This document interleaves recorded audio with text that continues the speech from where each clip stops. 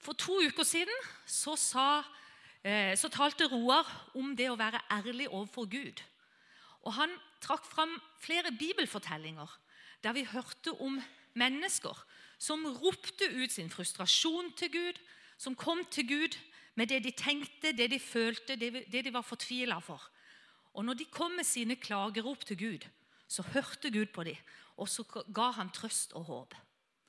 Og i dag skal jeg snakke videre om ærlighet, og i dag er det ærlighet mellom oss mennesker jeg skal si noe om.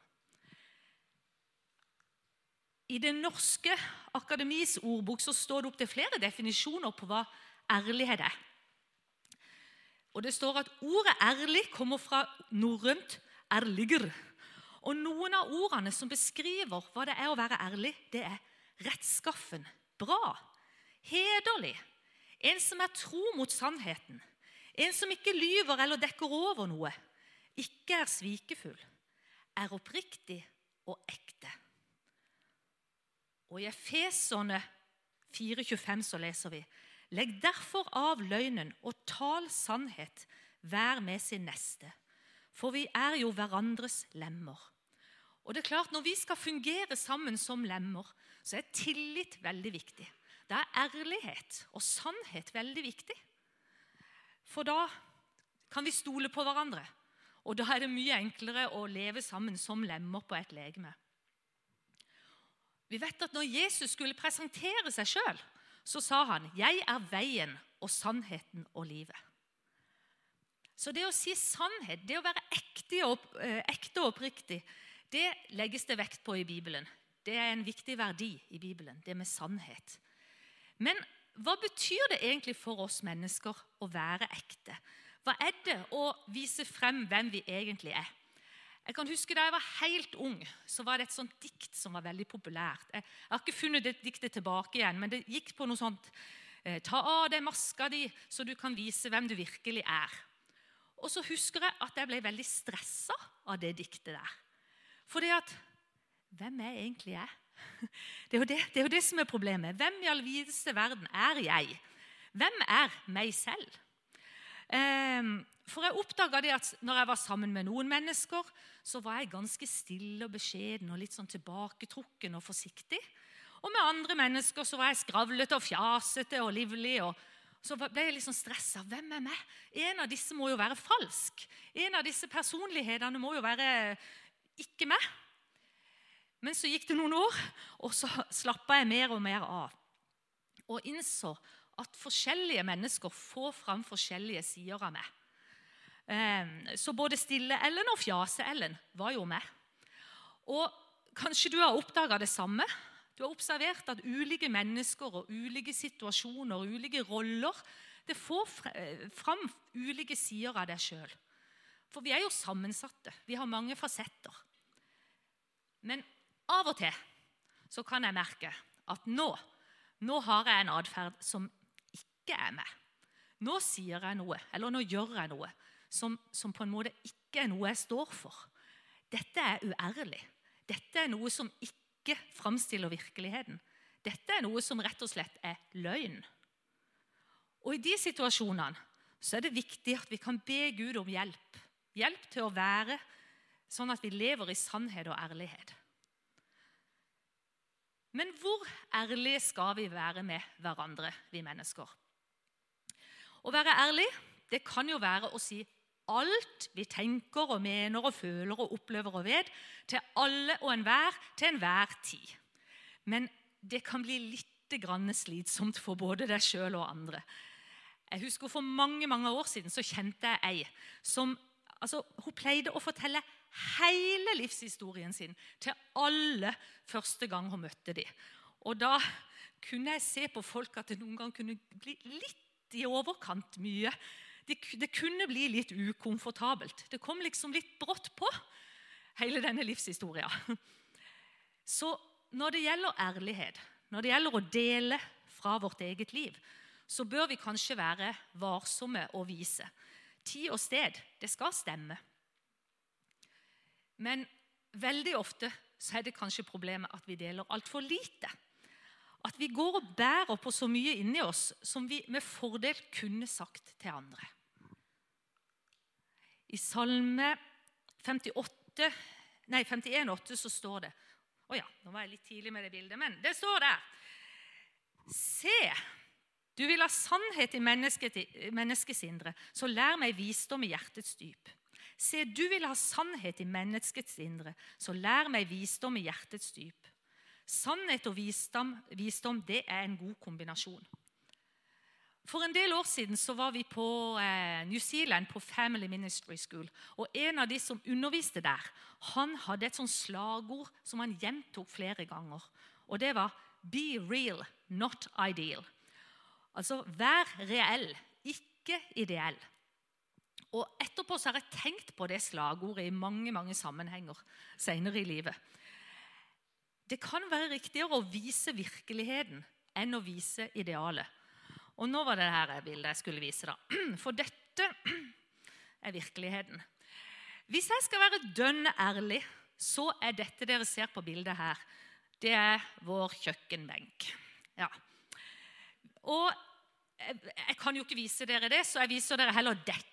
Dette skulle ha vært kjøkkenbenken vår. Men så var det det her med be real, not ideal. Og hvis jeg skal være dønn ærlig, så må jeg fortelle det at det der med husarbeid, det der å få unna ting og holde det ryddig til enhver tid, det er noe jeg synes er litt vanskelig. Det er noe jeg ikke får helt til. Og hvis jeg skal være skikkelig dønnærlig, så må jeg si at dette er noe som jeg egentlig er ganske flau over. For jeg går jo rundt og tror at alle dere har sånne kjøkkenbenker til enhver tid, døgnet rundt. Det tror jeg. Alle dere har det sånn. Men jeg får ikke det til.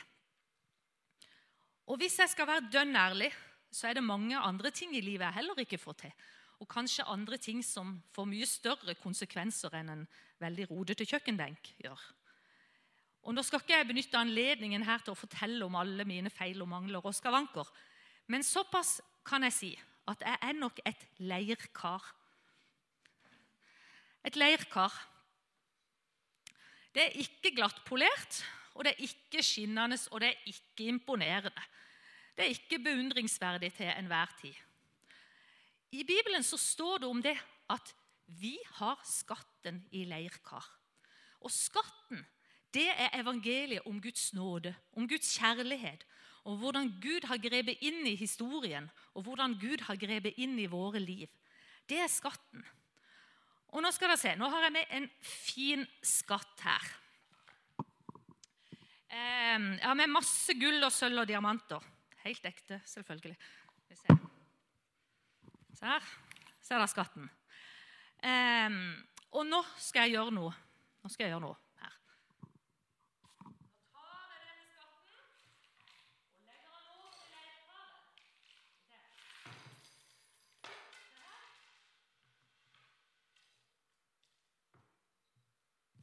Wow, hva skjedde nå? Jo, skatten er akkurat den samme. Dette var kanskje ikke tidenes tryllekunst, tenker du kanskje. Men det som er litt rart, er at jeg kan merke det i mitt liv. At jo mer skrukkete og sprekkete og stygt og skittent og upolert mitt leirkar er, jo mindre tro og frimodighet får jeg kanskje. Så det er akkurat som i mitt liv, så tror jeg det er sånn at skatten blir annerledes når han kommer i mitt leirkar. Men det er jo ikke sånn. Skatten er akkurat den samme. Guds kjærlighet, Guds nåde, Guds gaver, de er akkurat like dyrebare, uansett hvordan beholderen er. For Gud, som bød at lys skulle skinne fram i mørket, han har også latt lyset skinne i våre hjerter, for at kunnskapen om Guds herlighet i Jesus Kristus skal lyse fram. Men vi har denne skatten i leirkar, for at den rike kraften skal være av Gud, og ikke fra oss selv, står det i 2. Korinterbrev. Og en som heter Harald Hauge, han har skrevet en andakt rundt dette. Han skriver, vi liker jo å ha fokus på styrke, gjør vi ikke? På handlekraft, på suksess, på vellykkethet. Vi er selektive med hva vi forteller, hva vi viser fram, hva vi deler med andre. Paulus sier at vi bærer en skatt fra Gud, men at vi bærer den i enkle leirkar. For hele poenget er jo at det er slik det skal være. At det er både naturlig og sant. At det ikke er meningen at vi skal være overmennesker, men at vi skal være mennesker. Sanne, ærlige mennesker. Be real, not ideal. Og i 2. Korinterbrev så leser vi: Min nåde er nok for deg, for kraften fullendes i svakhet. Derfor vil jeg helst være stolt av mine svakheter, for at Kristi kraft kan ta bolig i meg. Og derfor er jeg fylt med glede når jeg for Kristi skyld er svak, blir mishandlet, er i nød, i forfølgelser og i angst. For når jeg er svak, da er jeg sterk.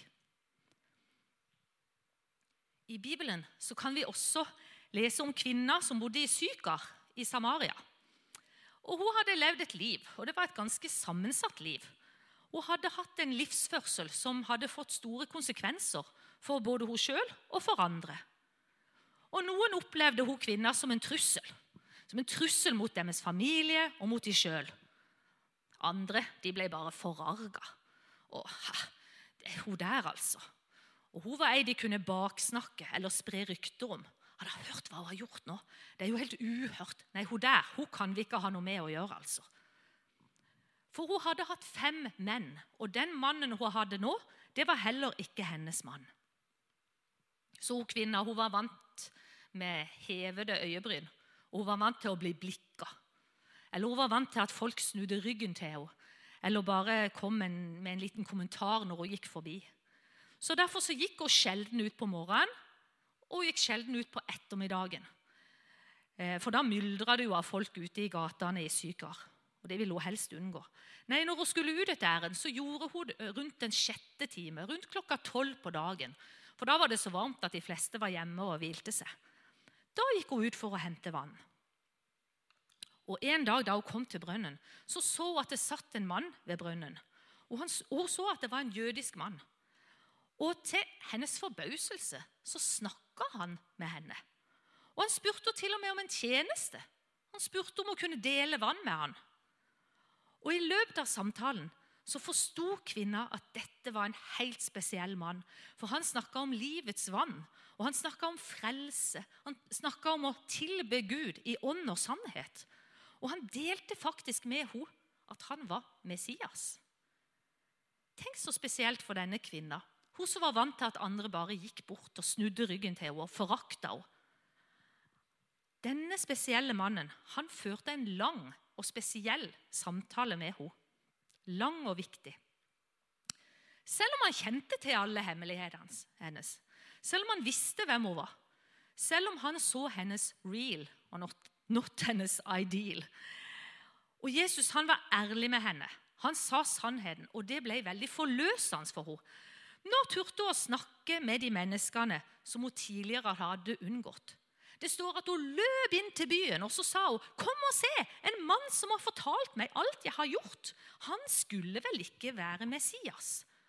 Og vi leser i Johannes kapittel 4 om at mange av samaritanerne fra denne byen kom til tro på Jesus på grunn av det hun vitnet. «Han har fortalt meg alt det jeg har gjort.» Nå kom de til ham og ba ham bli hos dem, og han ble der i 2 dager. Mange flere kom til tro da de fikk høre hans eget ord. Og de sa til kvinna: «Nå tror vi ikke lenger bare på grunn av det du sa. Vi har selv hørt ham, og vi vet at han virkelig er verdens frelser.» Denne kvinna, hun kunne jo valgt å bare trekke seg enda lenger vekk til folk, da Jesus hadde fortalt sannheten til henne om hennes liv. Men hun valgte å være dønn ærlig. Hun valgte å løpe inn til byen og fortelle: «Jeg har møtt en som har fortalt meg alt jeg har gjort.» Og på det viset så var jo hun egentlig dønn ærlig med sitt liv. Da innrømte hun jo dette her, som var hennes vanskelige liv. Hun kom med sin virkelighet og delte det med de andre i byen. Og hennes ærlighet, det fikk jo masse ringvirkninger for folket i Sykar. Men hvorfor er det så vanskelig å være dønn ærlig med hverandre? Hva er det som hindrer oss i å vise vårt sanne jeg? Ofte så det nok frykt for å bli avvist. Frykt for at de andre ikke vil like oss eller respektere oss. Frykt for ensomhet, å bli isolert. En psykiater som heter Tormod Huseby, han skriver om at vi mennesker ofte ikke tror vi gode nok som vi og dermed redde for å framstå som vi Og han skriver: Et meningsfylt liv å være tilknyttet og ikke isolert. Selvfølelsen regulerer adferden vår i stor grad, og den har mange uttrykk. Jeg ser den som et spektrum mellom ytterpunkter. På den ene kanten finner vi den redde og unnvikende personen, han som skygger unna andre mennesker for å unngå ydmykelser eller latterliggjøring. Det motsatte ytterpunktet han som bruser med fjærene og blåser seg opp for å framstå som stor, sterk og viktig. Men felles frykten for å bli avvist som den man Men strategiene motsetninger. Også dem vi oppfatter som arrogante, kan være grunnleggende generte. Selv om vi oppfatter dem som overlegne og oppblåste, utrivelige mennesker som avviser oss, de fleste av dem i bunnen selv redd for å bli avvist. Så det jo noe å tenke over. At frykt for å være seg selv, det kan få mange uttrykk. Både den som unnviker og den som bruser med fjærene. Kanskje det skyldes frykt for å være seg selv, frykt for å bli avvist. Så lever vi altså våre liv her på jorda med våre gode og våre mindre gode sider, og med våre gode og mindre gode prioriteringer. Og Paulus han kommer med et hjertesukk om hvordan det å være menneske. Han sier: Det gode som jeg vil, det gjør jeg ikke, men det onde som jeg ikke vil, det gjør jeg. Og hvis jeg skal være dønn ærlig, så kjenner jeg meg veldig igjen i dette bibelverset. Og det noen ganger at det kan ta helt motet fra meg å tenke på hva jeg prioriterer. Men våre svagheter, de viser at vi leirkar. Men skatten, den blir jo ikke mindre. Skatten akkurat den samme. Uansett hvor skralt ditt leirkar måtte være, så skatten akkurat den samme, og det må vi huske på. Og til slutt, hvordan møter du og jeg andre når de kommer til oss med sine vanlige, rare, fine, vonde, sårbare liv? Hvordan møter vi andres ærlighet? Tillater vi hverandre å være real, not ideal? Og i den forbindelse så skal jeg avslutte talen med å synge en sang. Det en ganske sånn ransakende sang, med tekst av Erik Hillestad.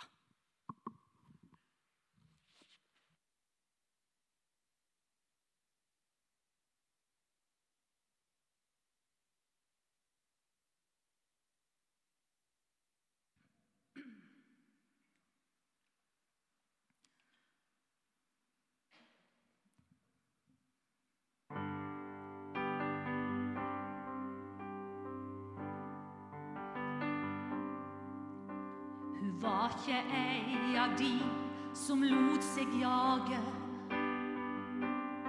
men hun var pen, bygdas mannfolk, dyl og strage. Nå var hun blitt gravid, det blei til slutt et slit og motstå presset. Bare 17 år, sa folk, det for gale. I ei bygd som vår noe sånt en stor skandale. Og Wenche fikk sin dom. I blikk og hvor hun kom, sto dommen skrevet. For når en blir mobba og en må svi, kan vi andre tro at vi selv går fri fra skammen. Det har hendt i dag, det har hendt i går. Den svage ligger med andre står omkring og nyter oss selv.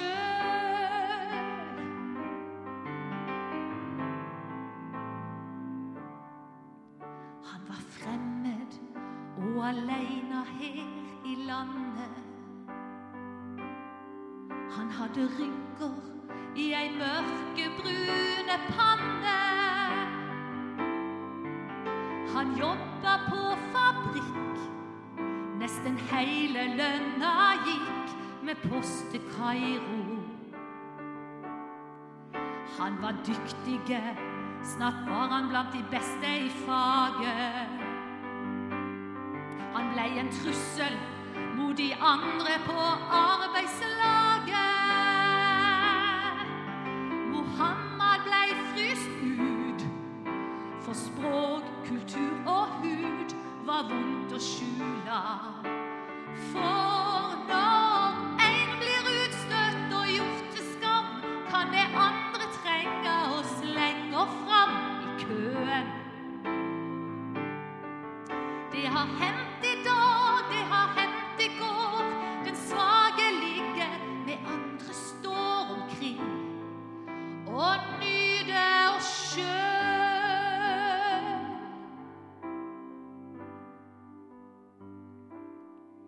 Det var en som sa, det er de små som er de største.